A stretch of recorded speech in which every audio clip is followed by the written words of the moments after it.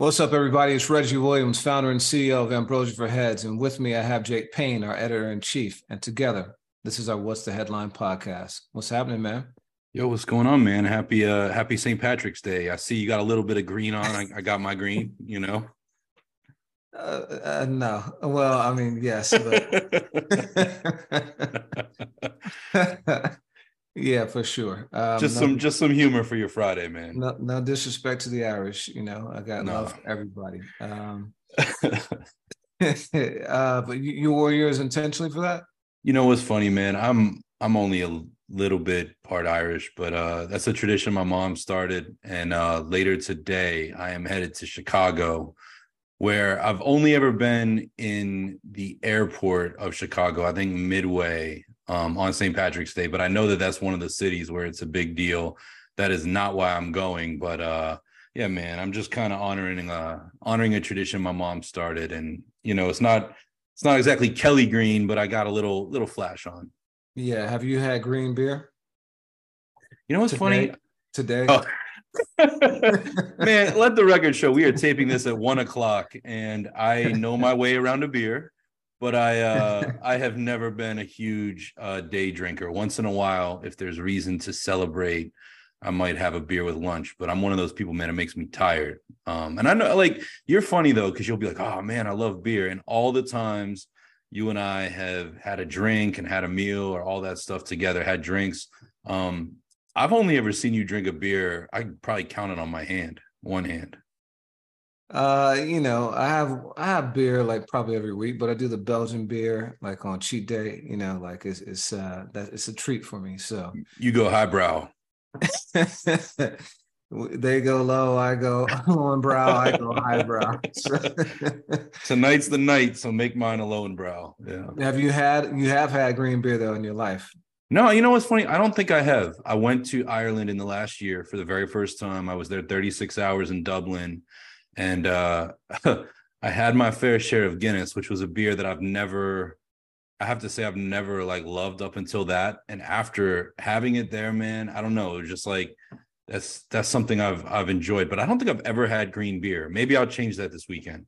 Yeah. All right. I also don't mess with Shamrock shakes either. That's gross to me. What is a Shamrock shake? Come on, man.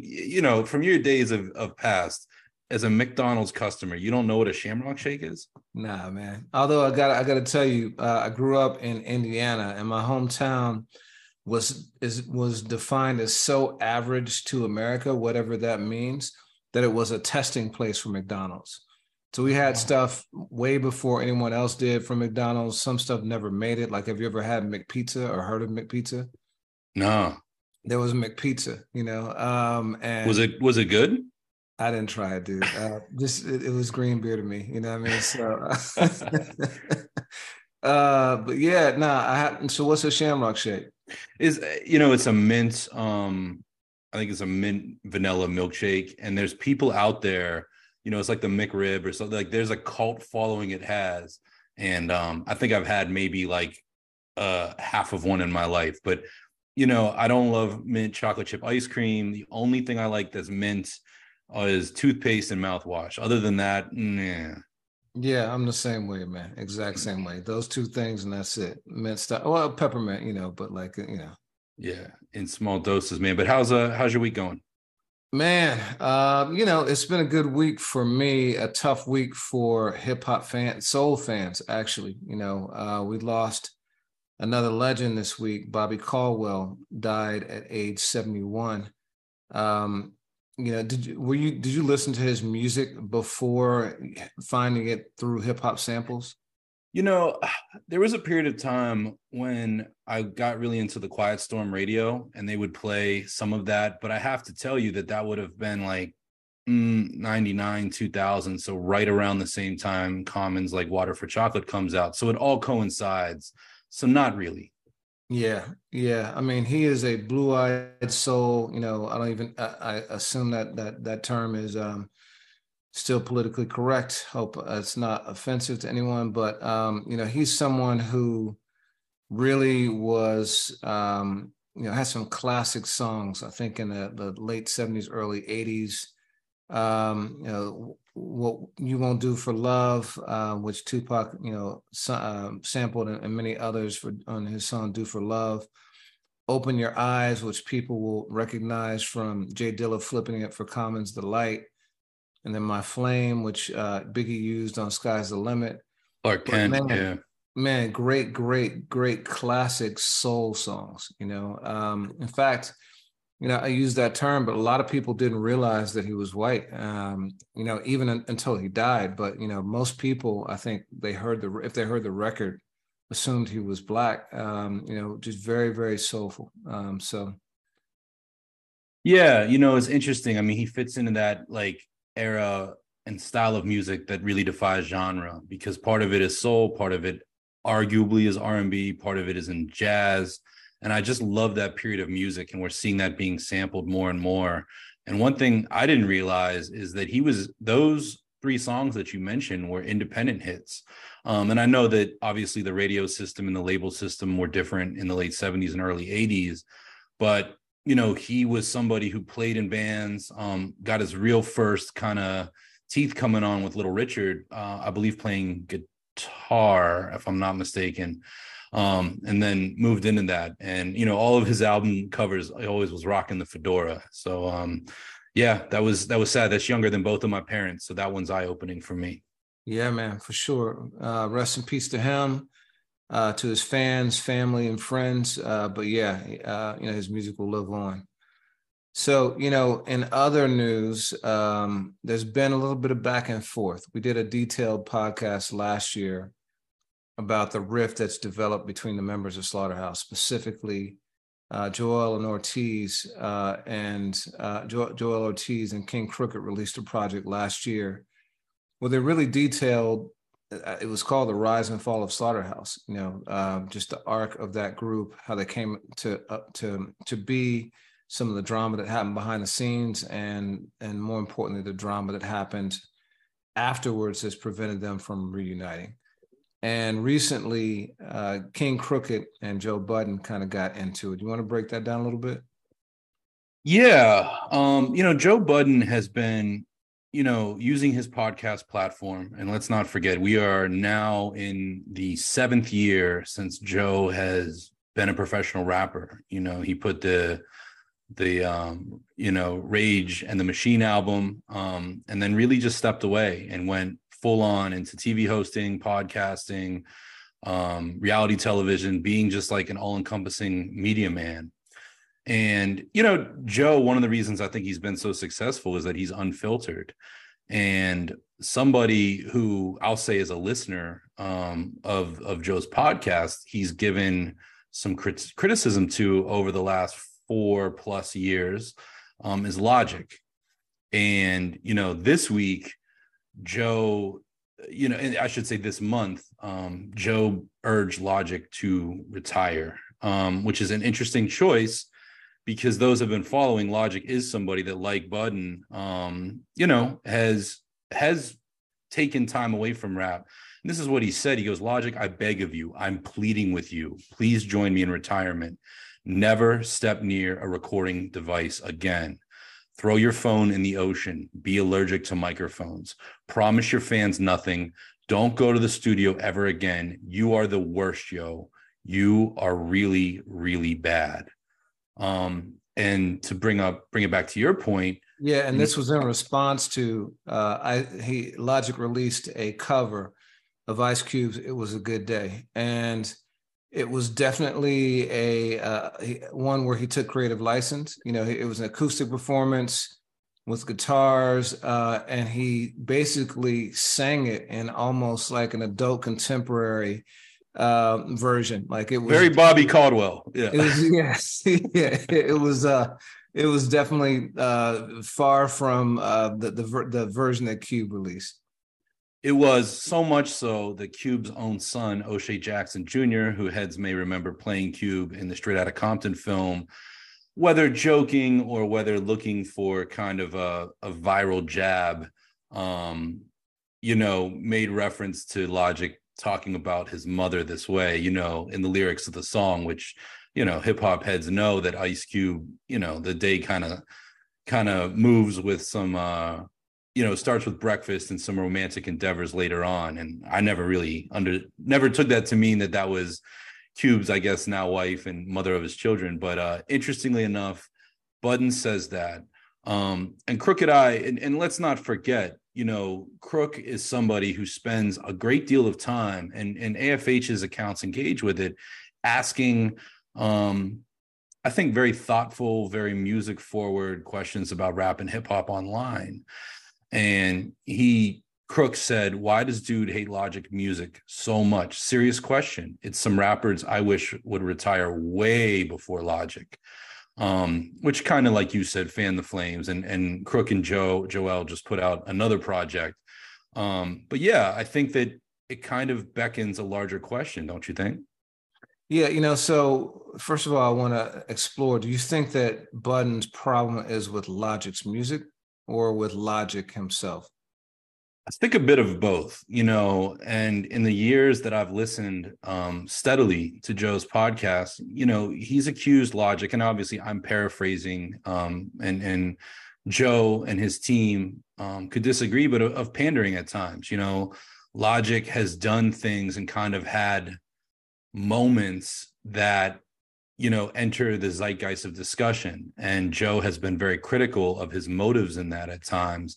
And I think that this really started after the Everybody album in 2017, which was a real pivot point for Logic, despite having a world of success that, of course, I think most fans will remember. Logic and Alicia Cara and Khaled put out what I would call the suicide prevention song, which was titled after the Hotline number, which was Grammy nominated for Song of the Year. And Logic found a new level of success, arguably a decade into a career that began, very DIY. And Joe had questioned that, and some series of Logic's moves around that. I think in addition to some commentary on the music, but more than anything, if you had to choose between the two, I would say it was more about the man than the music. Yeah, it's interesting to me. Logic I've found to be extremely polarizing, and I've had conversations with very respected people in hip hop who have expressed similar kind of like discontent with Logic. You and I joke about it, but I know that at times he's rubbed you the wrong way as well. And I want to talk about it. So there's a lot of different layers here, in my opinion. So first of all, there's the one about commercial success versus more kind of like underground. To your point, Logic came from a very underground tradition. He released, several mixtapes, kind of cut his teeth and built up his fan base that way. And we'll get into that in a little bit. And then at a certain point, made some music that crossed over, and back since like the days of MC Hammer and Young MC and even Beastie Boys, like there's been sort of this chip on the shoulder of certain folks when people make music that people believe is designed to cross over to the mainstream. Let's talk about that first. Why do you think that is? I think is it because people aren't being authentic and they're doing something that's calculated and like either watering down the culture or making it, more accessible to other audiences than those who typically gravitated toward rap, kind of the way that people say Elvis did rock. And, we've got countless examples of others who've done that kind of thing. You think that's it, or you think it's something else? I mean, there's a case by case basis, right? Like there's times where I feel like folks have leaned into the formula. Also, there's times where I think that it's been the right message at the right time. And Logic's complicated with that because, I mean, that was, 2 to 3 years after Macklemore and Ryan Lewis, who, again, similar to Logic, but in a different way, had been kind of bouncing around the independent music scene, arguably the underground, coming from, I would say, a third or a fourth level market in Seattle. Logic is from, Gaithersburg, Maryland. And then they made, Same Love, and they made Thrift Shop. They made these songs that were very different, in my opinion, from what they had before. And it worked. And they had a system around them. And Logic is tricky because, he came in very meat and potatoes rap. And we'll talk about that in a second. But, 5, 6 years after I first heard him, he makes a song that is very impassioned and very positive. But it's the one that cuts through the top. If you listen to the rest of that album, there's moments that have Chuck D and Black Thought on a song. There's moments that are very 3 6 Mafia inspired. So it's just a matter of what really kind of catches the wave in the machine and goes up. And I personally, in a lot of cases, don't fault the artist for that, especially if they're an artist that isn't an overnight sensation. There have been times, I think, Vanilla Ice, Ice Ice Baby, and you mentioned Hammer, but Hammer's even a tricky one because Hammer had been kicking around for 4 to 5 years before You Can't Touch This. But yeah, that's I'm not deflecting, but I do think it ranges between artists and songs. Yeah, and I think, to your point, I think that the point where you were going is that this isn't necessarily always on the artist. A lot of times I think record labels kind of have a plan in mind, a strategy for how to reach people. They want to go lowest common denominator to reach the biggest audience. They've invested a good deal of money, and so they want a return on that. And we see it with a lot of artists. We saw it with Wiz Khalifa, your hometown. When Black and Yellow came out, that was a really big departure from what you heard on Kush and OJ. And definitely kind of affect. I didn't like that song because it felt too nursery rhymey, too really appealing to the masses for me. But it's something that people do in order to get paid, and I can't knock that. Ultimately, I think artists are in it for the love, but they're also in it to eat and feed their families and make money. And so it is what it is. I think another. So that's one. Let's put a pin in that. The commercial versus underground. I think another issue for people is Logic's appearance. Logic, a lot of people did not realize is biracial because he has, blondish hair and blue eyes, and himself has marketed himself as looking like a young Frank Sinatra. And at the same time, he has over the years leaned into his biracial identity, particularly the Black side, and used the N-word like rampantly and like really been super focused on that. I think that, and still he benefits potentially. Some people might think that he benefits from his appearance of looking white. Do you think that that's part of it too? That's a tricky one, especially coming from me. I don't know that I can speak on that. What I can say is, hip hop and rap are cultures that we celebrate unlikely figures. You and I recently, did a really cool 20-minute piece. It ran on this podcast platform on the evolution of Biggie in terms of fashion sense. And in that, there's reference to Big being, big, black, and ugly as ever. And Big became a rap superstar who was overweight, had a lazy eye, very dark complexion. And we celebrate that. And Logic came in and, I sent you a clip because it made me laugh and you teased me about Logic's appearance. But there's a comedian, Meki Leeper, who bears a resemblance to Logic. He's Moroccan, in part. And he made the joke of like rappers not looking cool anymore, and why he couldn't look like a quote unquote rapper. And I think there's a bit to unpack there because Logic in the last 10 years, if you were to see him on the street, you might not think, oh, this is a rapper, especially of his level of success. And I'm not just talking about, melanin or complexion or anything like that. I mean, just the glasses, the haircut, the shirts, the favoring of video game culture and all of that. He is just a very different type of person.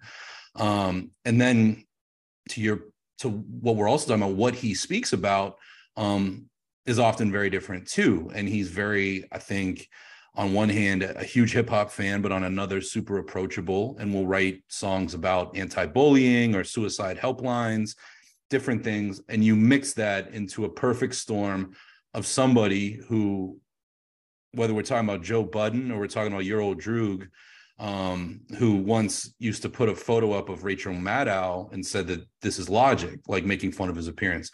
That's the perfect storm of hip hop making fun and poking fun at somebody like this. So I think that, image is a huge part of it, is my short answer.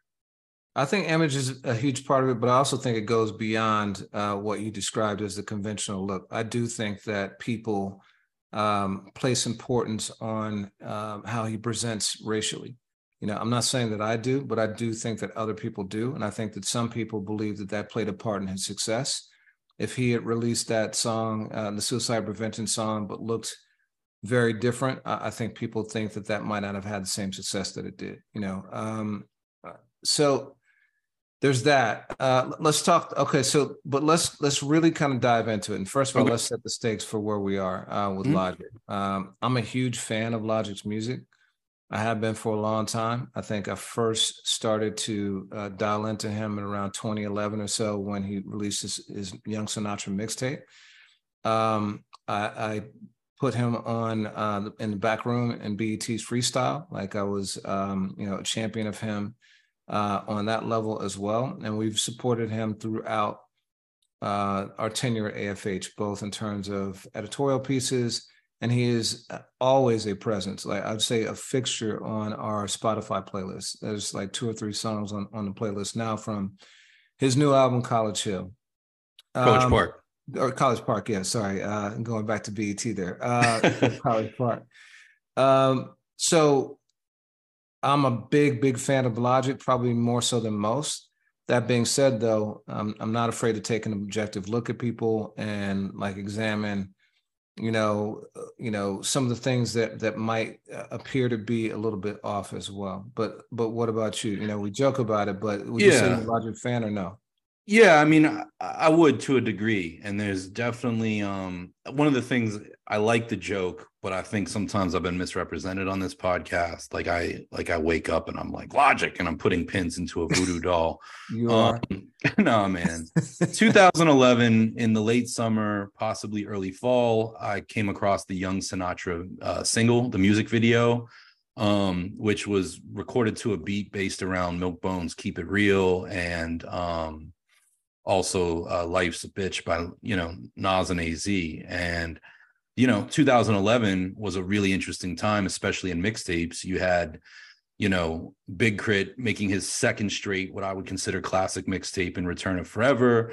You had Mac Miller had made Kids and the whole Lord Finesse thing. Like you had a lot of really talented MCs that were stepping forth, showing their fandom for a bygone era of hip hop and kind of reviving it at a time when auto-tune and R&B rap was really winning at radio. So I saw that and I saw Logic and I was just enamored. And then the fact that an artist calling themselves Young Sinatra and having a team around him called the Rat Pack seemed like a really bold move. That's not especially cool to me, and that's not especially like what I expect to see in a rapper.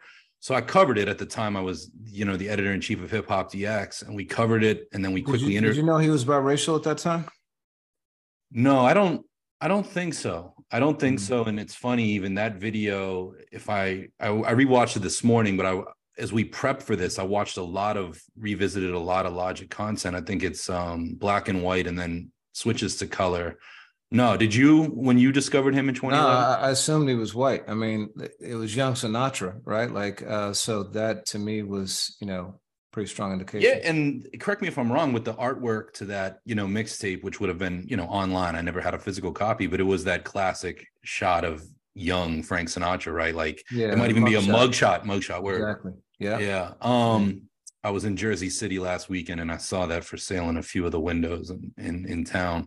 But yeah, I was taken, and here's what blew me away. So we covered him on DX, and then quickly after that, I was like, yo, like I listened to some more songs as they came out, and I reached out, I think through our social media team at the time, and found Logic's manager, Chris.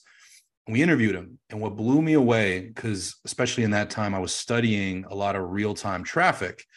Logic had a massive fan base. Like as a guy who I literally went from never hearing before, when he shared something, I don't know if it was Facebook or Twitter at the time, or like our traffic went nuts. And I'm watching this guy who goes from unknown to me, who's clearly been putting in work. And, there's plenty of other artists that do that, but that was so fascinating as somebody who studies this music, and obsesses over it. Yeah, and to your point about there being a bunch of artists back then who were celebrating the people who came before them. Logic has been true to that like since day one. Like not Mm-hmm. only beat selection, but he is almost to the level of the game. A person who will shout out other artists and incorporate them in his rhymes. He unabashedly talks about how he wanted to be Kendrick and Cole and people like that, but then also, what a dream it is for him to rap with Wu-Tang Clan and and other heroes of his. And, to his credit, he's been someone who over the years hasn't just talked about it, but has actually brought artists who are at different points in their career back onto his platform and potentially expose them to a whole different audience than they would have had he not done so. So he's not only talked the talk, he's walked the walk in terms of like celebrating legends. That is very real. And that's one of the places where I think AFH has celebrated Logic. Just even recently, he has a new song with Redman. It's Seth MacFarlane, the creator of Family Guy, another kind of unlikely choice to put on a song in Static Selecta. We covered it. It's on our playlist right now. And that is, somebody mapping out a high-level collaboration. Let's not forget, Logic brought the surviving members of Wu-Tang Clan together on a song and called it Wu-Tang Forever. That fandom drips in his music, and it's palpable.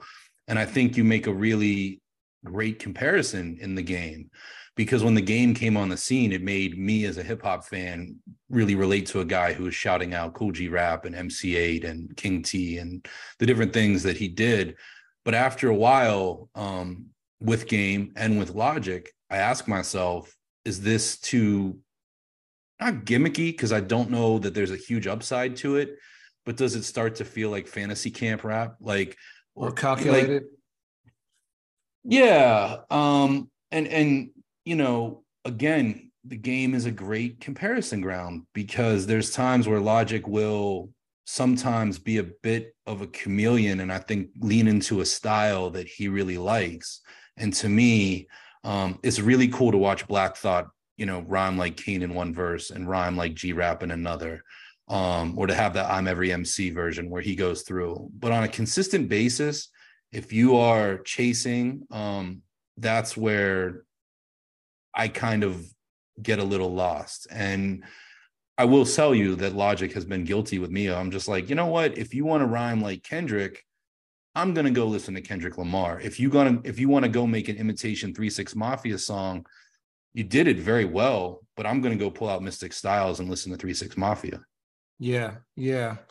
So on this latest project, College Park, it's very much a throwback to Logic's days of old. He's reminiscent of, when he was first grinding. He talks about even when he was he talks about when he was it starts off with a dream, a song. He wakes up and he says that he had a dream that, he had the RZA on a song with him. He was rapping with RZA and he couldn't remember any details of it, but that's what it was. And of course, we know that he ended up fulfilling that. I think they've partnered a couple times, right? Yeah, I believe certainly on the Wu-Tang Forever, but yeah. Yeah. So, first of all, he's still doing concepts, and that's just something we talked about before. The notion of an album is kind of falling by the wayside in a world of streaming where everything is about playlists and not necessarily putting things in order, but customizing your own music experience. He believes in the art of crafting an album. I'd say that he and Kendrick and Cole are probably the leaders of the current school with that. In terms of hip hop, there aren't a ton of people who do it. And on Wake Up, which is the second song on the project, he raps, the outro of the song says, and on a beautiful, actually, Logic raps about how music saved him from the path of life and violence and crime. And he raps literally, had a gat in my hand, but I didn't want to be that man. And then the outro of the song sets up the album's concept, and it says, on a beautiful autumn day in 2011, Logic and his best friends drove through the slums of College Park in a Chevy Impala around the streets of Prince George's County, cruising through an unknown universe, beginning a journey that would inevitably alter the course of not only their own, but the lives of millions of people around the world. So, the entire song is about how he could have chosen a different path. It was all around him. It alludes to.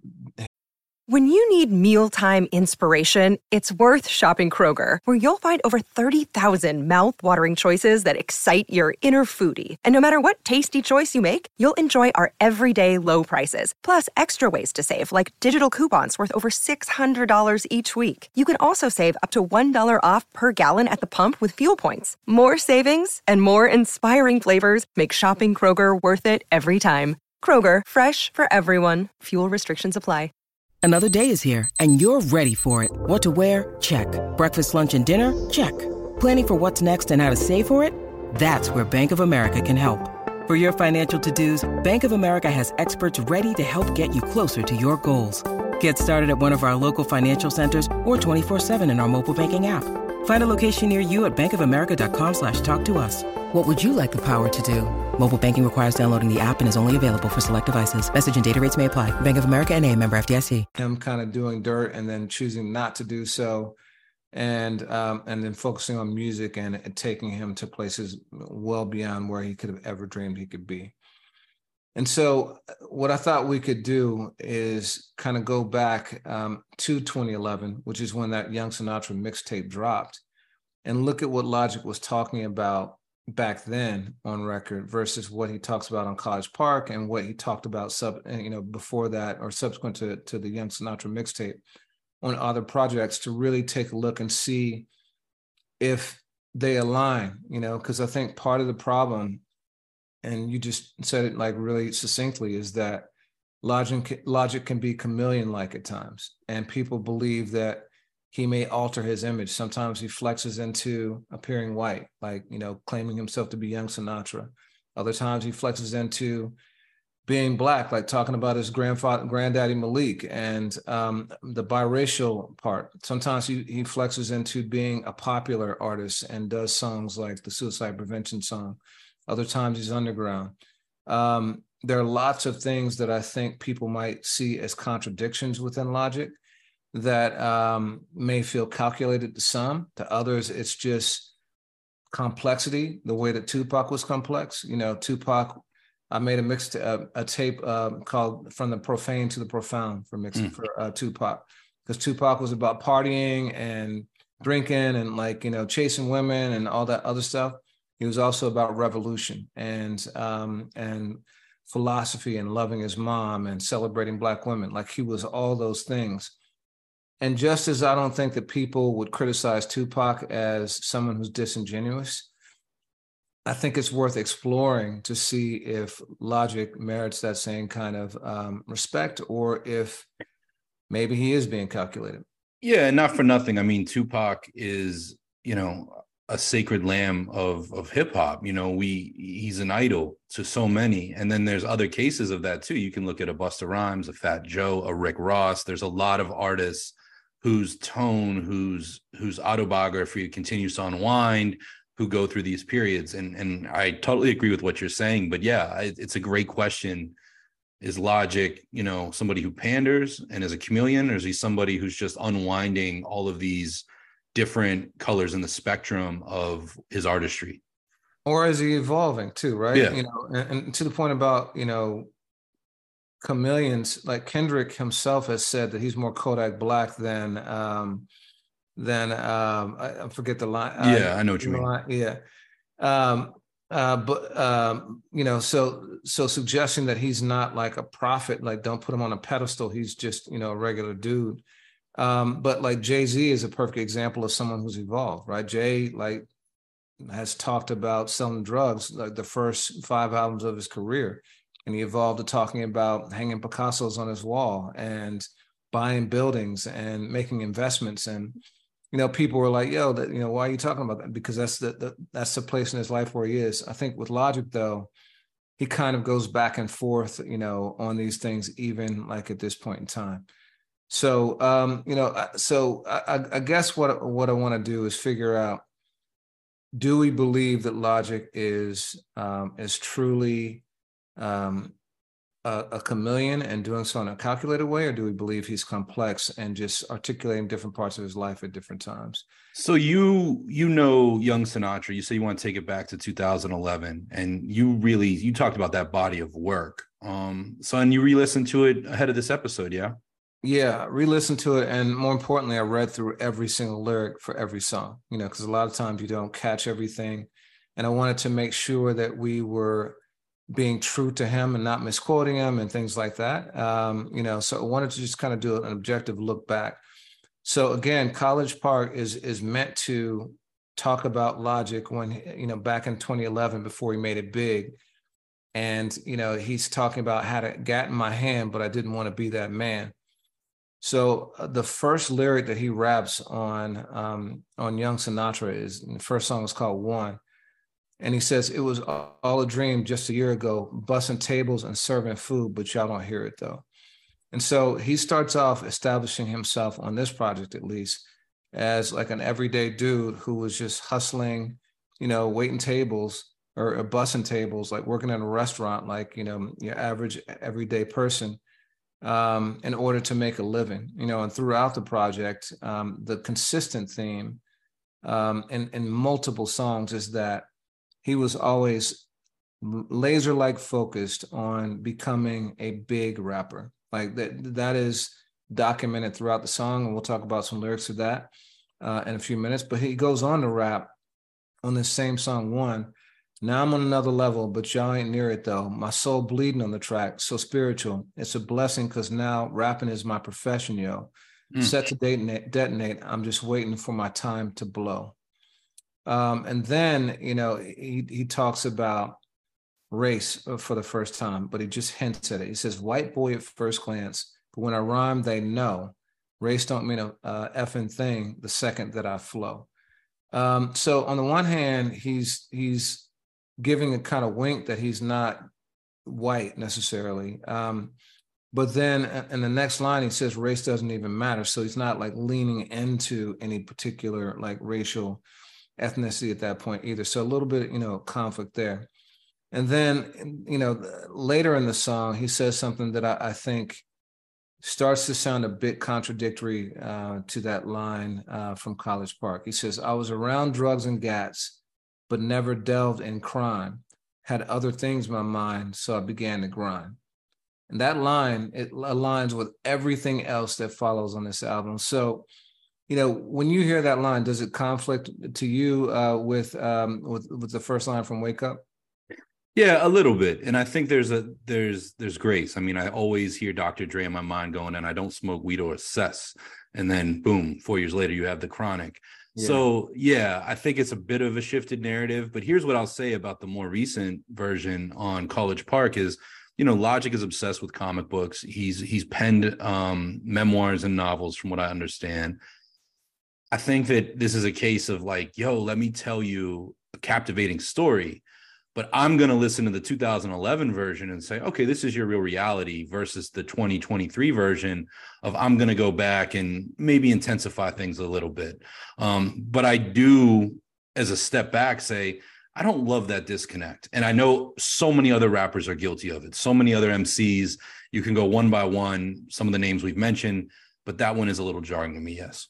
Yeah. I love that analogy of like, and listen, like we're all guilty of it, right? We embellish the past. We don't remember it, crystal clear 2020. But to your point, I think that the real time distillation of what your experience is often is the truest one. But, to that, I'll say that there are caveats. Some people come out of the gate when it comes to revealing their bios. Other people do it like, over time. So, people who did it out of the gate, Jay-Z did it out of the gate with Reasonable Doubt. Like it was like a journal, it was like a complete distillation of everything that he did in the streets, right? He did it for the streets. It was talking about what he did in the streets, and that was it. 50 Cent, same way, talking about like his life in the streets and, being shot 9 times and all the things that we know about 50. Kanye, I would say, is the same way in the opposite direction, right? Kanye chose to say, listen, I was not in the streets. I was wearing backpacks and polos. I was working at Gap. Exactly, working at the Gap. Like, this was my reality. And so those are some guys who did it right out of the gate. Other people, I think, kind of had it trickled out like over time.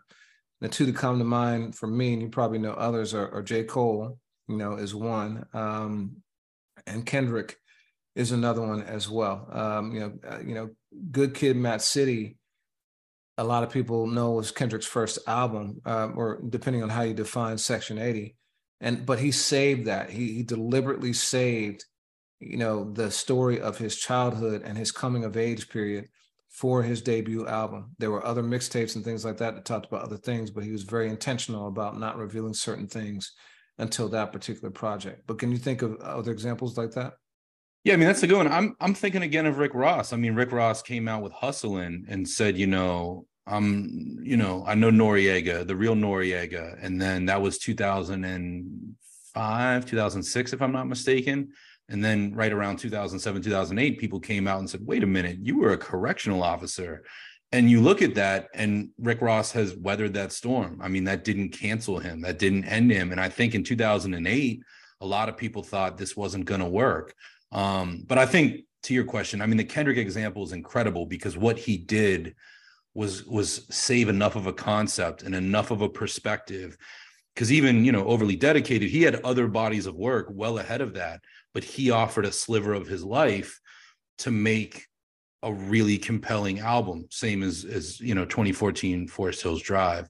So those are the two best examples. And one thing I'll add is, Logic is of that same time. I always kind of perceive him as a year and a two behind Drake, Kendrick, and Cole. I mean, maybe that's on us as when we got to know him as fans.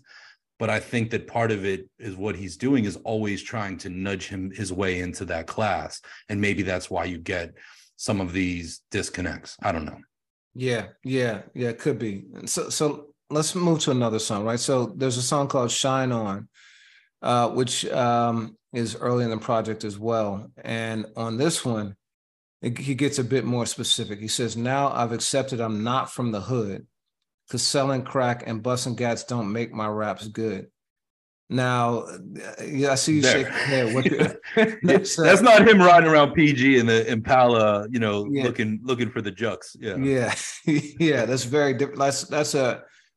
He's absolutely refuting that lifestyle and refuting people who he's actually making a commentary on people who use that for their music, saying like, listen, like, it's a crutch. You don't need that. Like, that's not what I'm about. And so that to me seemed like a direct contradiction to Wake Up. And so, again, we can attribute it to fuzzy memory, or, there's an open question, or is it calculated? Yeah, big time. So let's go, though. It gets really interesting because there's a skit called Sellout Records. And on this skit, he's making fun of rappers who change their stories to gain popularity, right? Yeah. Which is exactly the conversation we're having about whether he's doing, right? And so there's this fake record executive named Marty Randolph who calls him up. He's noticed that Logic has a buzz. It sounds very much like the way you did at DX. Like he noticed he has a buzz. Call me Marty Randolph? Okay. I don't know, man.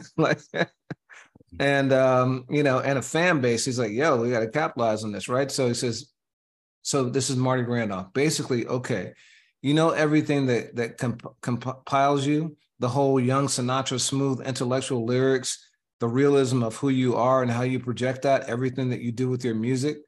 So this is him, Marty Randolph acknowledging that, he's young Sinatra, that Logic is smooth and has smart lyrics, and, he's real in his songs. So, again, Logic is saying that this of himself effectively. Logic says, yeah, man, thanks. I'm glad you spotted that out. And then Marty Randolph says, basically what we're going to do is get rid of that, okay? We want to put you in the limelight with a bunch of bees and popping bottles because nobody cares about that stuff. So that's fascinating, right? In the context of this is Logic saying who he is and using someone else to show how the industry's trying to get him to be something that he's not in order to be popular. Yeah, to mold him. Yeah. And to your point, you think that Logic's music in the future maybe evolve to do just that to some degree, not in the terms that Marty is asking for, but in other ways. Yeah, I think Logic's somebody who watches what's going on around him, and wants to try his hand at it, in terms of beat selection. And let's not forget, Logic is a great producer. But, I mean, we've watched producers create beats that sound like other producers. And I think he does it with flows. I think he does it with content. And there's just hey, I can do it too.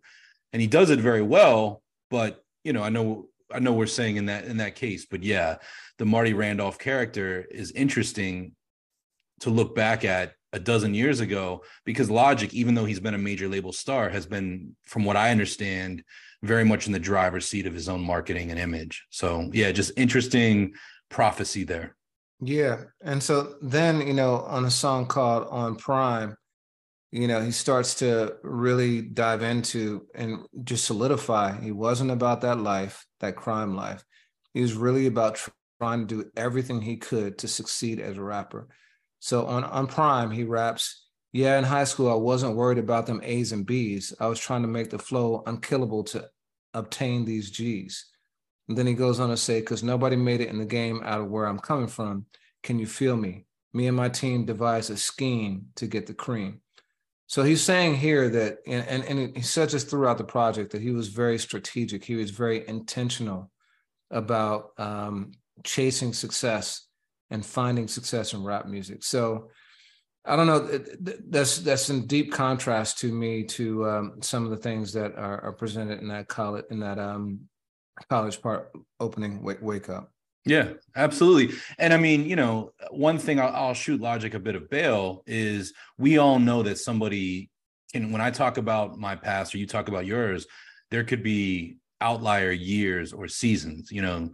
We've watched Jay-Z go from, the lyricist that you hear on those records with Jaz-O to, wow, he's somebody who's moving around East Trenton doing these other things that you later, you don't hear that Jay-Z story until Reasonable Doubt, really. You still get, the stutter step flow up until really you hear Dead Presidents, in those 95, 96 records. But I digress. I mean, Logic there could be a period of time between 2011 and 2000 and, him signing his deal where maybe that temptation seeped in more, but that's not for you or I to say. Yeah. So we've been talking about this throughout in terms of contradiction, right? Mm-hmm. It's contradictory that he doesn't want to sell out and puts a skit about it, but is also talking about how he's doing everything he can in order to achieve commercial success, right? It's contradictory that he declares himself to be young Sinatra, but then kind of tacitly implies that he might not be, he might be of different races. I'm gonna go with a different C word though when it comes to Logic. And I think that for me, this one feels more genuine to who he is. I personally don't think that Logic is like a bad dude and some super calculated person just trying to get over. I think that what Logic is conflicted. And I think that has been a recurring theme in his music from young Sinatra and probably before, all the way up through this current project. We saw it on songs like Africarian, which is the culmination of Everybody, which is the album where he fully leaned into his biracial identity. And some might say went a bit extreme with it, because on this project, Young Sinatra, I'll note he didn't drop the N-word one single time. There are 22 songs on this entire project. Not once did he drop the N-word.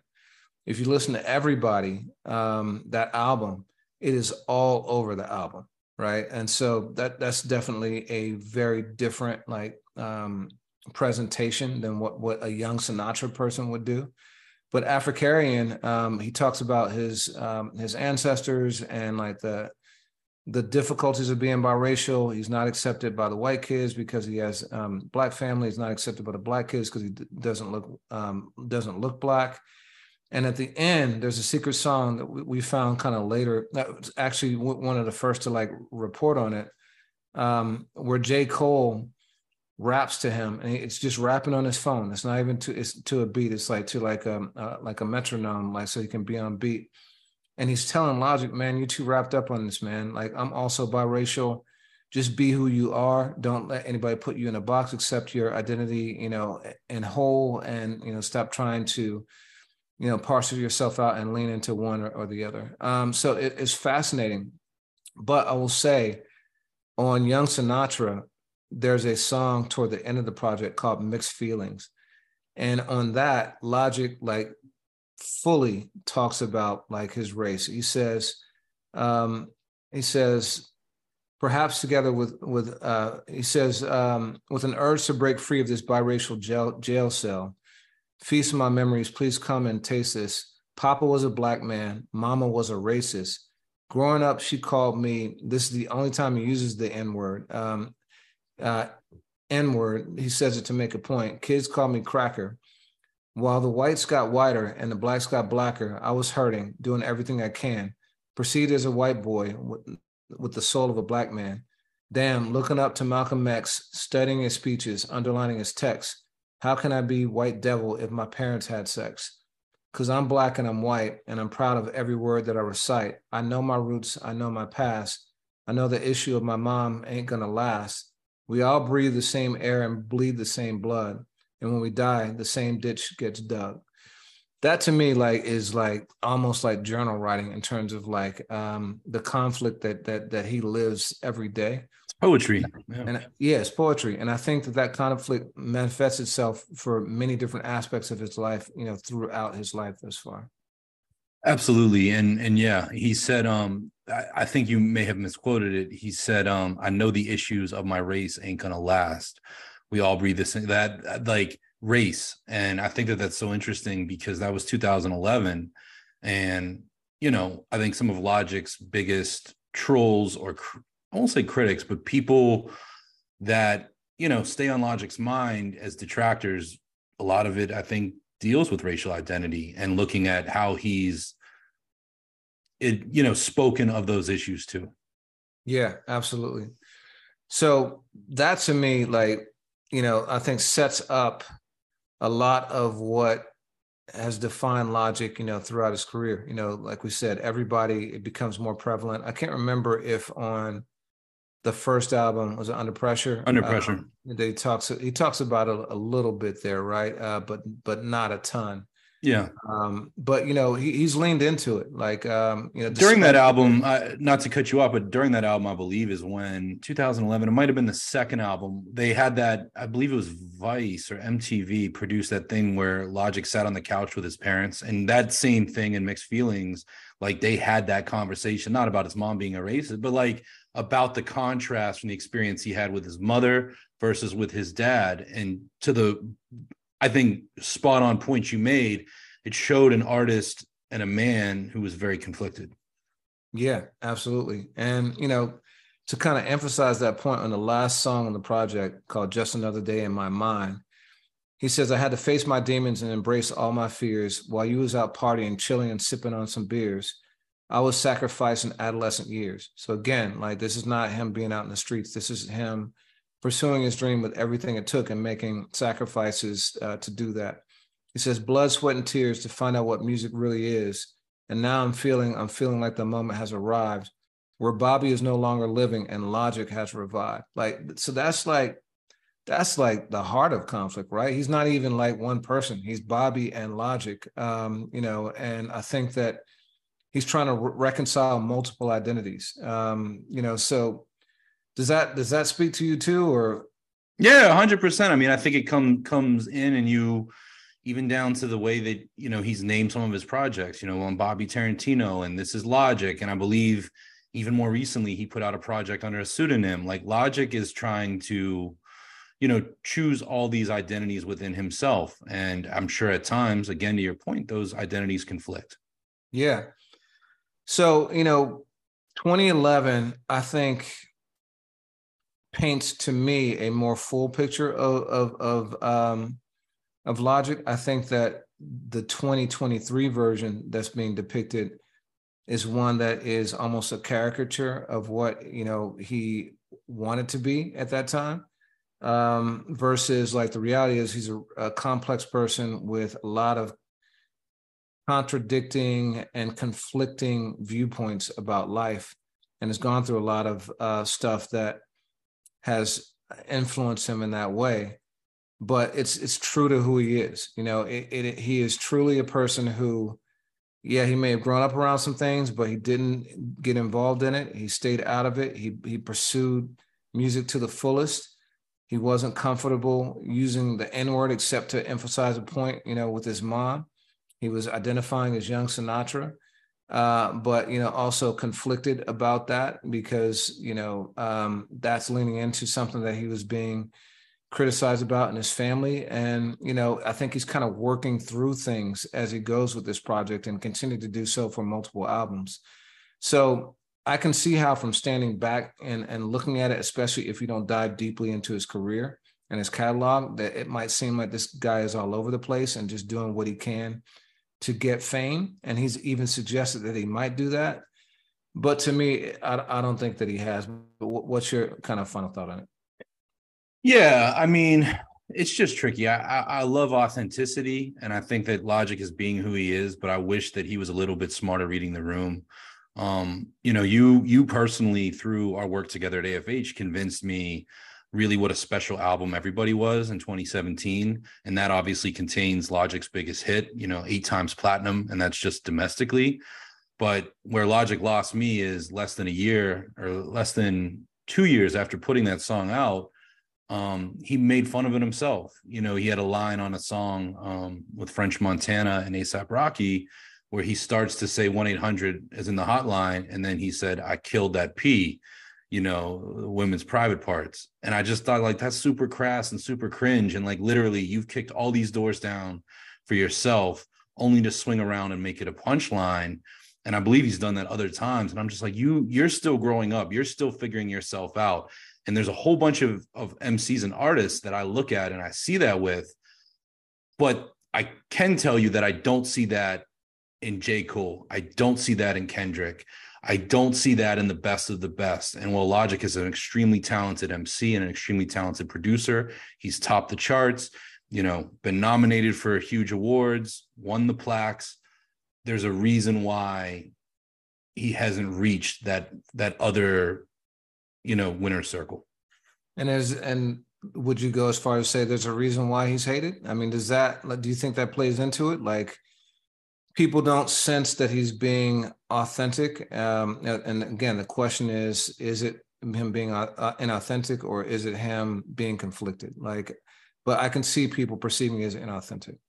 Yeah, I mean, it's a little bit of both. Like, I looked at the Ice Cube Good Day thing, and I'm just like, dude, that's cringe. Like, I saw a video of him during a 3-6 Mafia, you know, a Juicy J and DJ Paul concert, and they're performing Slob on My Knob, you know, a classic, and Logic's up dancing on a couch. And this was recently, this was this year. And I look at that and I'm just like, you know what? I'm the type of person in any art, I don't have to agree with everything the artist says, but I do like people that, you know, I can bond with, that I'd like to sit and have a cup of coffee or beer with. And, you know, I really appreciate Logic's fandom of hip hop. I think he can flow really well at times. I think he's made some very profound statements. The one you just read, you know, for Mixed Feelings being one early in his career.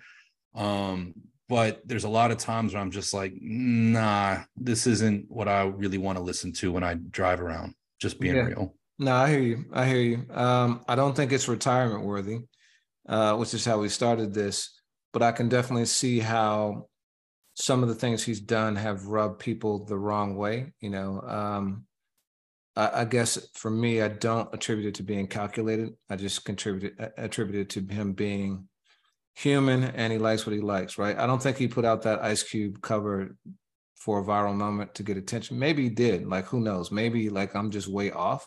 Maybe he did that knowing it would get criticism from Budden and other folks, and maybe the album isn't performing the way that he wanted it to. You know, that's a possibility. Because why else would he put that out now, you know? Or maybe he's just like, you know, F it. Like, I don't care. I love Cube, and I'm going to do something that is funny, that feels good to me, and it is what it is. And, you know, he even started it out saying, you know, like, he started it off saying something like that. I'm gonna just do this, and this is what I'm feeling. So, Yeah, I mean, and we've lived in a time, and I believe that Logic and Chance the Rapper are very much contemporaries of each other. I mean, Chance went viral doing the Arthur song, at his concert. And that's not acid rap to me. That's not Juice. That's not the songs of Chance's that I really like. And I think Chance is somebody else who has his share of critics out there and people that have questioned his motives on things.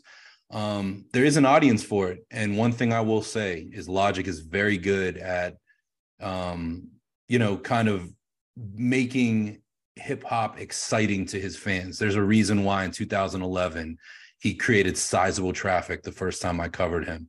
There's a reason why, he's always, trending on Reddit. There's a reason why he was one of the first artists that I thought that was big on Twitch. Dude is ahead of the curve. I just wish he would, pick his spots a little better. Yeah. Well, ultimately, we don't know. And there are just some things in life that you don't know. And speaking of which, we got some interesting information about the song You Don't Know from Jay-Z this week. This has been discussed before, but we got some more details. You want to break this down? Yeah, so Just Blaze did an interview with my man Noah and Idea Generation, which is a great, video and audio podcast that, speaks to creators and thinkers and folks in music, out of music, in fashion and cooking and a host of things. And Just Blaze was the perfect conversation. And, he brought up the fact that You Don't Know was originally a beat. And we're talking about the joint from Blueprint. I would consider absolutely one of Jay's 10 best songs. Would you agree with me on that? Oh, man, that's a really tough question. Okay. Jay's got so many bangers. I'll say one of his 30 best songs. He's got, I mean, Jay-Z concerts, it is nothing but hits, and he could play 40 songs. So, yeah, it is one of his best songs, but that could be 40 or 50. Yeah. I'll put it in mine all day long as a top 10 joint. And, Just Blaze revealed that beat was originally shopped to Busta Rhymes as well as Prodigy. And Just has said this before. A lot of his breakthrough moments in 2001, I mean, the Blueprint, for being an album that I firmly believe brought Jay to a different level, especially at that time in his career. It absolutely made Just Blaze one of the household, producers, just somebody who was a name brand producer. And Jay had a lot to do with that. And then in the years that followed, we watched Just produce, and we can go through the list of just, hits for Fabulous, for Fat Joe, Mano, T.I., the whole Rockefeller family, Dipset, State Prop, all of that. But let me ask you, I mean, that beat, which I can hear in my head as we talk about it, it's that good. How do you think that track would have measured up with a Busta or with a Prodigy? I think so. I can hear Busta on it easily, and I think Busta would have absolutely smashed that beat. It goes back to the conversation we had last week about Grandmaster Melly Mel saying that Busta Rhymes was greater than Jay-Z. You can go back and take a look at that, and it's an end-up discussion. I don't think I'd land. I think that Mel was talking more about performance than necessarily records. But because I think Jay has been given better production over the years. To your point about Just and Kanye and even Bink and even just the people on the Blueprint album. So if Busta had this type of production, a top 10 level Jay-Z beat, then I think he would have just destroyed it, as he tends to do on these kind of records. I have a really hard time hearing Prodigy on this record. Prodigy to me shines on, generally speaking, darker, kind of more sinister, laid back beats. I think about what I believe to be some of his best work on, The Infamous, and a lot of that music kind of fell into that. There's obviously exceptions like Keep It Thorough and others, but you don't think about Prodigy as being on club bangers necessarily.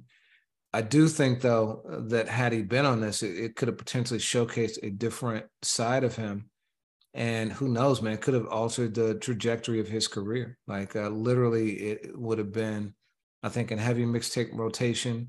It could have been a breakout performance for him in a different lane than he typically was. So what about you? Yeah, I mean, I think you make a really good point. And in 2001, when that eventually landed on the Blueprint, I mean, Prodigy and Mobb Deep were changing a little bit. I just listened to The Getaway by Mobb Deep this morning, and that was a very different sound than what, Mobb had done up until that point.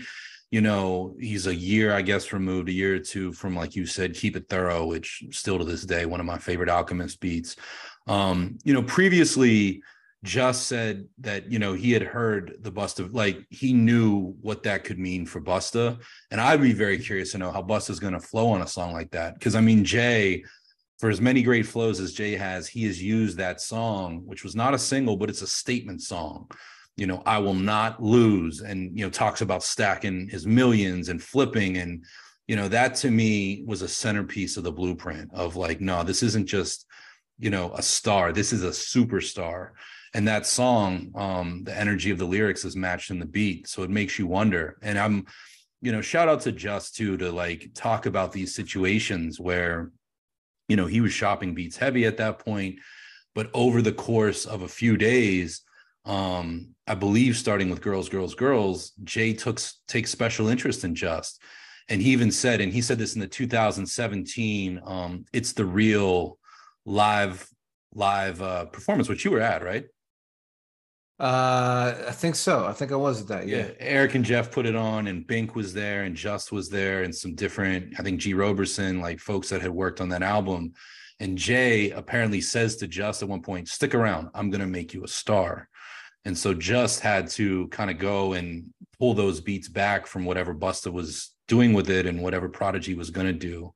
And there were other beats in that time that went to Ghostface Killah, which I think is just so interesting, because now I think of the Blueprint is such a cohesive album. And in that same interview, just as an aside, Just reveals that, Michael Jackson's vocals are in the Girls, Girls, Girls remix, something that he wasn't even aware of until he kind of, went through his own stems during the pandemic in the catalog. I think he said he was in the basement pulling through. So. Yeah, before we get to that, because I think that's really interesting. Actually, these two things tie together, right? Jay-Z famously referenced Michael Jackson being on the Summer Jam stage in Takeover. Yeah. Right? He also references Prodigy in Takeover. Do you think that, it's interesting to me that You Don't Know was potentially going to go to one of Jay's rivals at the time. Do you think that helped to like fuel the fire a little bit? Makes you wonder, because if somebody's kicking, if you think you have something and it ends up in somebody else's hands, that's real. And one thing I'll say, and I think you would agree, is Jay is extremely calculated. So if he's interested in a beat and he knows that it's going potentially to one of his rivals at the time, that's noteworthy to me. Yeah, that's very noteworthy. And just to be clear too, for a little specificity, it was Izzo was for Ghostface Killah, and Ain't No Love was for DMX. Takeover was for Beanie Siegel. Just the origin stories behind some of those Blueprint classics, which again, I mean, I think we all immortalize Jay for his ability to just make a moment, and he certainly did that on that album. It's crazy to imagine just the thin line that all of those great songs had from being on somebody else's project, whether they would have been singles or not. Yeah, I can hear Go smashing Izzo, like, bouncing and soulful like that. I can also hear about to say X. I can hear X on Ain't No Love, man. Just really, that is like sweet spot for him. That would be crazy. In 2001, DMX, come on, man, like he was crazy. Yeah, that would have been incredible. So going back to that summer stage, so Michael's vocals are on Girls, Girls, Girls. First of all, I wonder if we'll ever hear that version. That would just be so epic, pun intended. But secondly, I think that I wonder if, because Summer Jam that year was in 2001, June of 28. The Blueprint was released on 9/11 of 01, which, sometimes people forget. I wonder if MJ's vocals were recorded during that weekend when Summer Jam came out, because the timing would align for that. Yeah, that makes sense. I mean, you've seen that photo, right, of Michael with Dame and Jay. I think Bleak's in it. And it makes you wonder, too, especially, I mean, to bring it full circle back to Just, the thing that was always crazy about Rockefeller is they had one, sometimes two studios. So they could, if somebody was in town, they could always go and kind of document that moment, like any great label movement, learned. And that's just so powerful. So, yeah, it makes you wonder. Yeah, so hip hop said that it was hip hop, right? Who said that that the blueprint was basically almost like Just Blaze and Kanye battling each other. Like, Just would come in and be angry that he heard a Kanye beat and want to go back and outdo it. And so it made me wonder, like, who do you think was better on Blueprint, Just Blaze or Kanye? So for Kanye, you got Takeover, you got Izzo, you got Heart of the City, and Never Change. I would say all classic J records. For Just Blaze, you got Girls, Girls, Girls, You Don't Know, and Song Cry. Also, probably all classic J records, one less. But then, you got PSA on the Black Album, which we both said was maybe top 2 J songs ever. Yeah. So like, let's who do you think is a better producer for Jay-Z, Kanye or Just Blaze? Better producer for Jay-Z, Just Blaze, and PSA is a huge part of that. Even though obviously Kanye and Jay made an entire album together and there's joints on it, I'm still going Just Blaze because of what those records mean to me, and I feel like the doors in the corridor of Jay-Z that they opened. But I certainly would see the other side of that opinion, but for me, I'm going Just. You? It's a tough one, man. I gotta say, of all those songs, my top 3 are You Don't Know, PSA, and Takeover. PSA probably first. You're going on the Blueprint question though? No, just Jay or Kanye versus Just Blaze for Jay, right? Okay. So PSA is probably number 1 for me. You Don't Know, number 2, and Takeover number 3 in those 3. The first 2 being produced by Just Blaze, the last but by Kanye. But I gotta say, like, overall body of work, Takeover is a Heart of the City, Never Change. Girls, Girls, Girls, and Song Cry were both. Neither one of those were among my favorite Jay-Z joints. I like them, but they're not at the level of some of those other ones. Mm-hmm. So it's a tough one, man. This one literally might be a draw for me. And typically I would make that, but I will say this, that the Just Blaze, and like I had an argument with a dude like I worked with back in 2008, 2009, because he didn't know Just Blaze, but he was like loving Kanye and everything that Kanye did.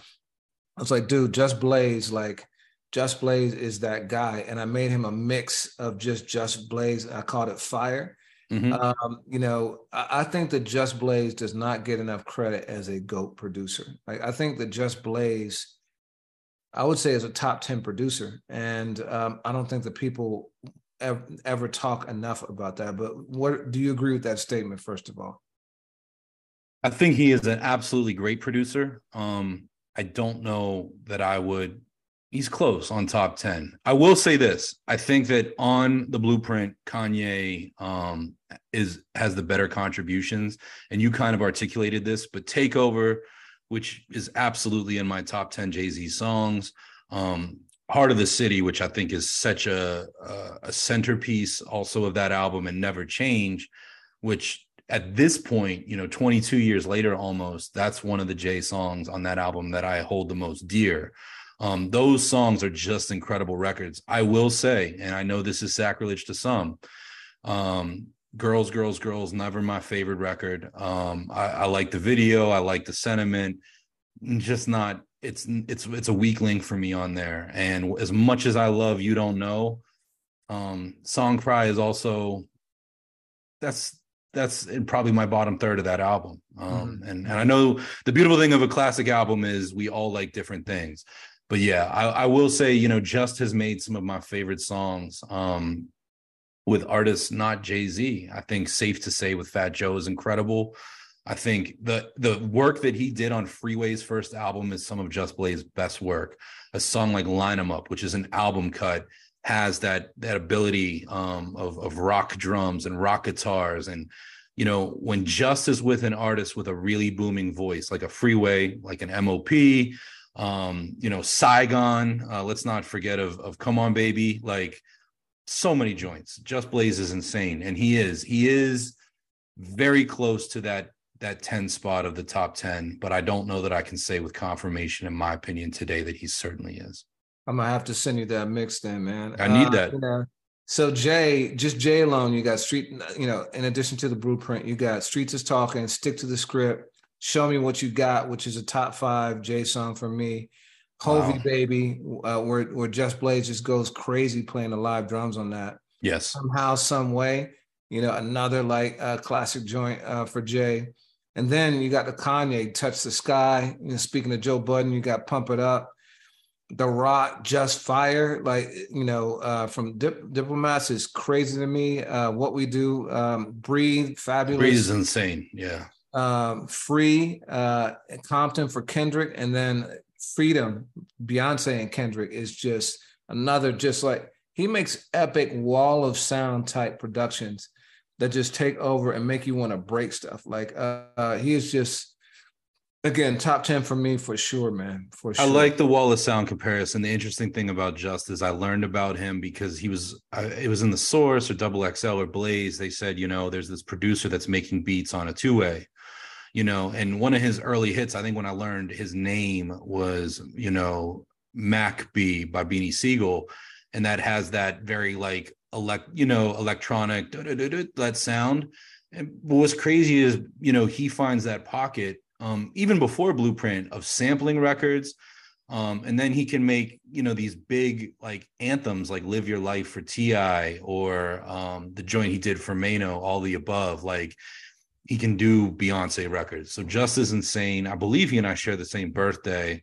But just a super, super talented dude. And then he does really cool things. One of my favorite like feel-good stories we ran back in the day on AFH is, you know, Just catalogs everything. And if you see him DJ, he very likely will play something, you know, a different version of it or something that never released. But he did something that I thought was super cool is, you know, MOP never put an album out on Rockefeller. And a lot of the production was done by Just. And he gave MOP all of those beats and said, do something with these, you know, whether you re-record or whatever.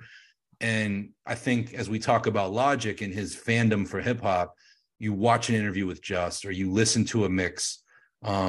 He also drips with a love of this music and kind of that fan never dying in him. So I think that's super cool too. Since you mentioned that, I do want to ask you one question before we move on back to Logic. Do you think that he is doing it for the love? Logic? Yeah. Yeah, absolutely. I mean, you know, one thing we didn't say about Budden's comment is, you know, when Budden sang Retire Please, Logic did retire in 2020. And not even a year passed before he put out his next Def Jam album, which was one of those times, you know, several of us just eye rolled. But I think the reason he came back isn't because he needs the money. It isn't because, you know, he was obligated to a contract. It's because this dude loves to rap and he always feels like he has something to say. And I think like so many hip hop artists, the spirit of competition is in him where he sees a Kendrick, a Cole, a whomever making really good music. And he goes, I want to keep my name a buzz. So, yeah, no, I think that is without dispute, you know, regardless of what other motivations he might have, I think he truly loves the culture and is doing this for the love, for sure. Big time. Yeah, so, all right, I'm sending you that mix on Just Blaze. Note yourself on that. So, you know, we talked about Ghostface earlier. There's some new music out. You want to talk about that? Yeah. So this week, Static Selector on social media said, hey, I got something special. I got a song with Raekwon, Method Man, Ghostface Killah, and Inspector Deck, and it's called Unpredictable, and it's going to premiere Thursday night on Funk Flex. And I saw that. I think I called you, you know, as we were talking about some other things, and I was like, Friday, I think we got something special. So the song did come out. It is the first single from Static's 10th album. I cannot believe that. I interview you. You and I had Static on this very show in 2020, a really, really good interview that, as we talk about Justin Logic, Static's love of hip hop is throughout that interview.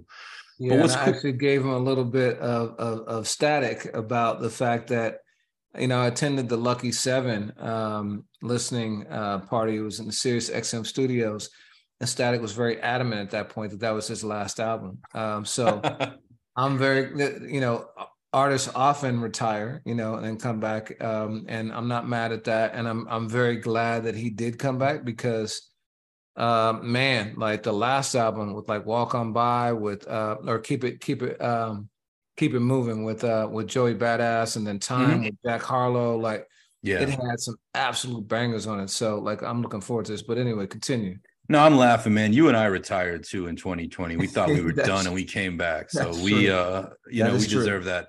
But you know what's funny? I am about 5 listens in, and I'll say this about that. What I thought was cool up front is that, you know, Static's been able to pull out a lot of stops over the years, even down to the point you just made of my favorite Jack Harlow verse on Time.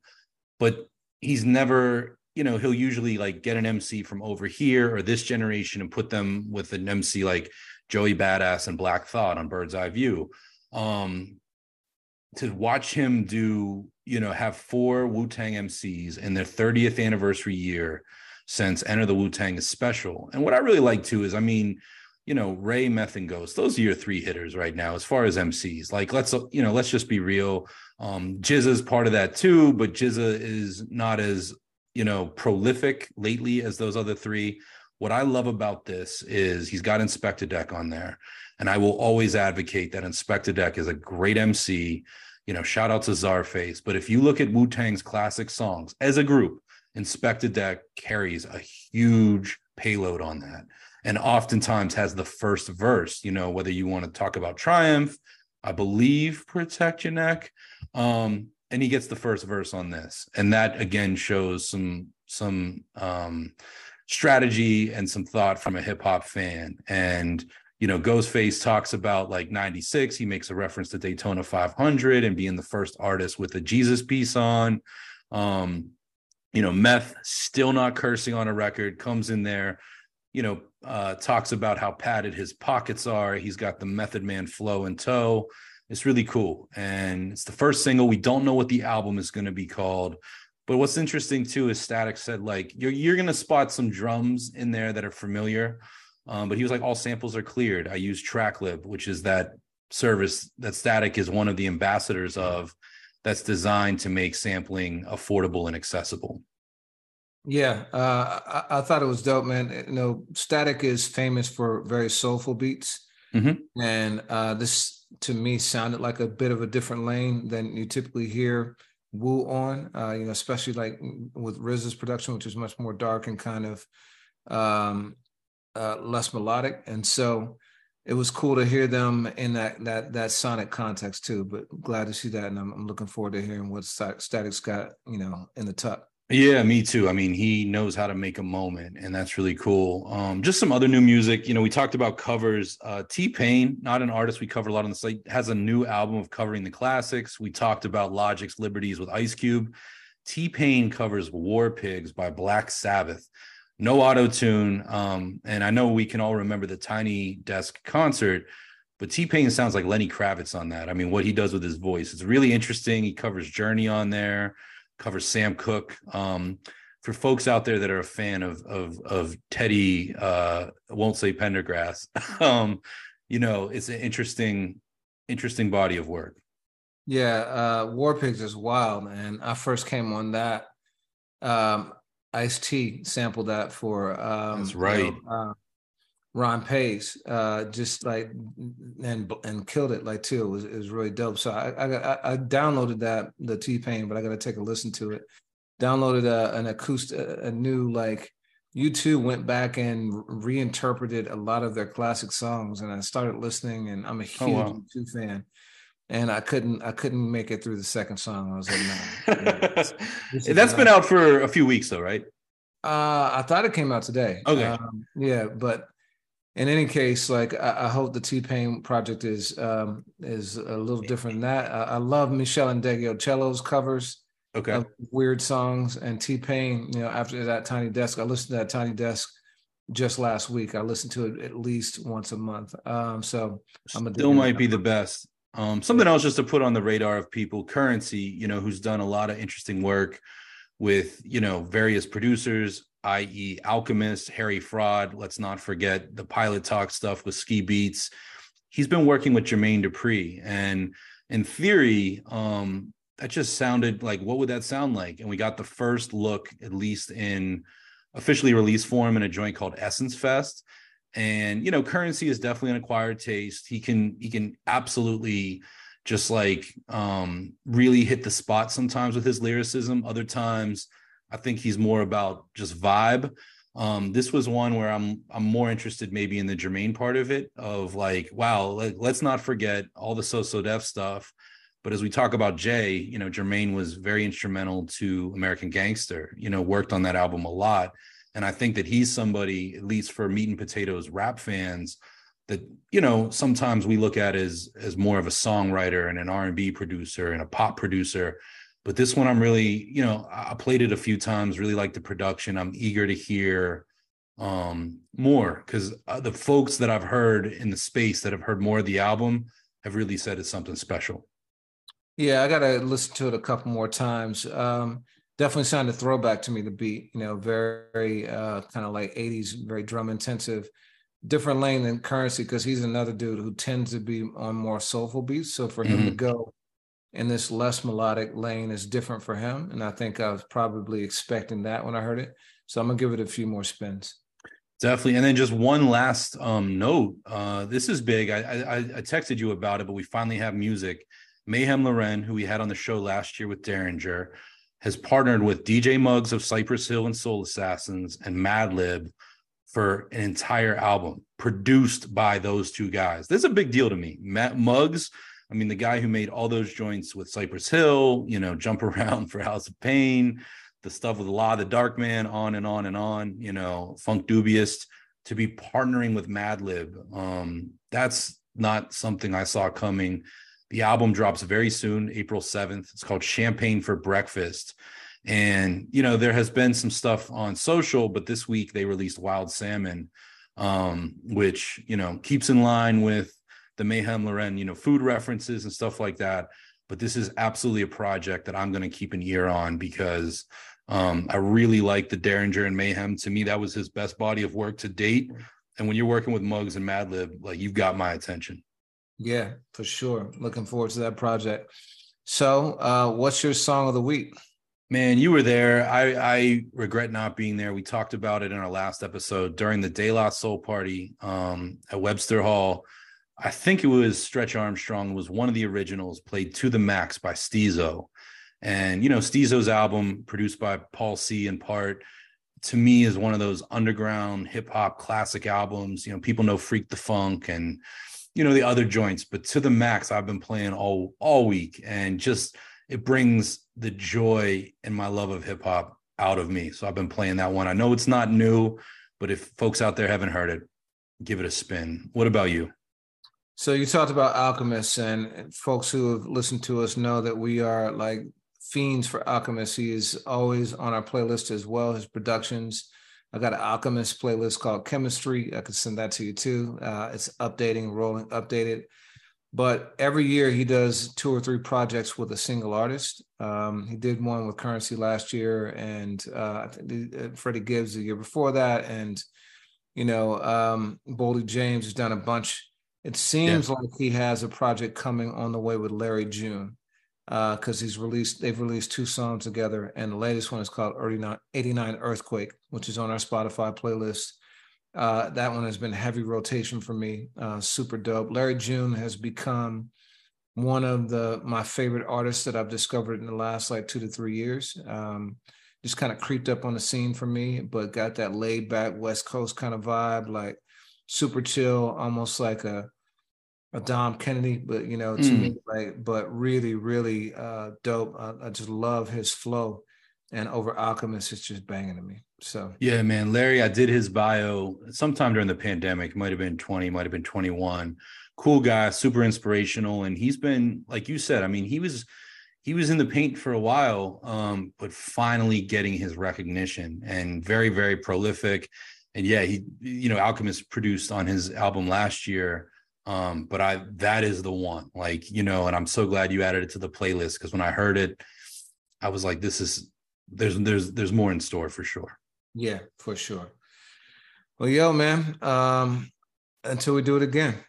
Man, yeah, I really appreciate it. I wish you happy St. Patrick's Day once more. And for everybody, if you made it this far, please give us a like, give us a comment, please subscribe. We do this because of you.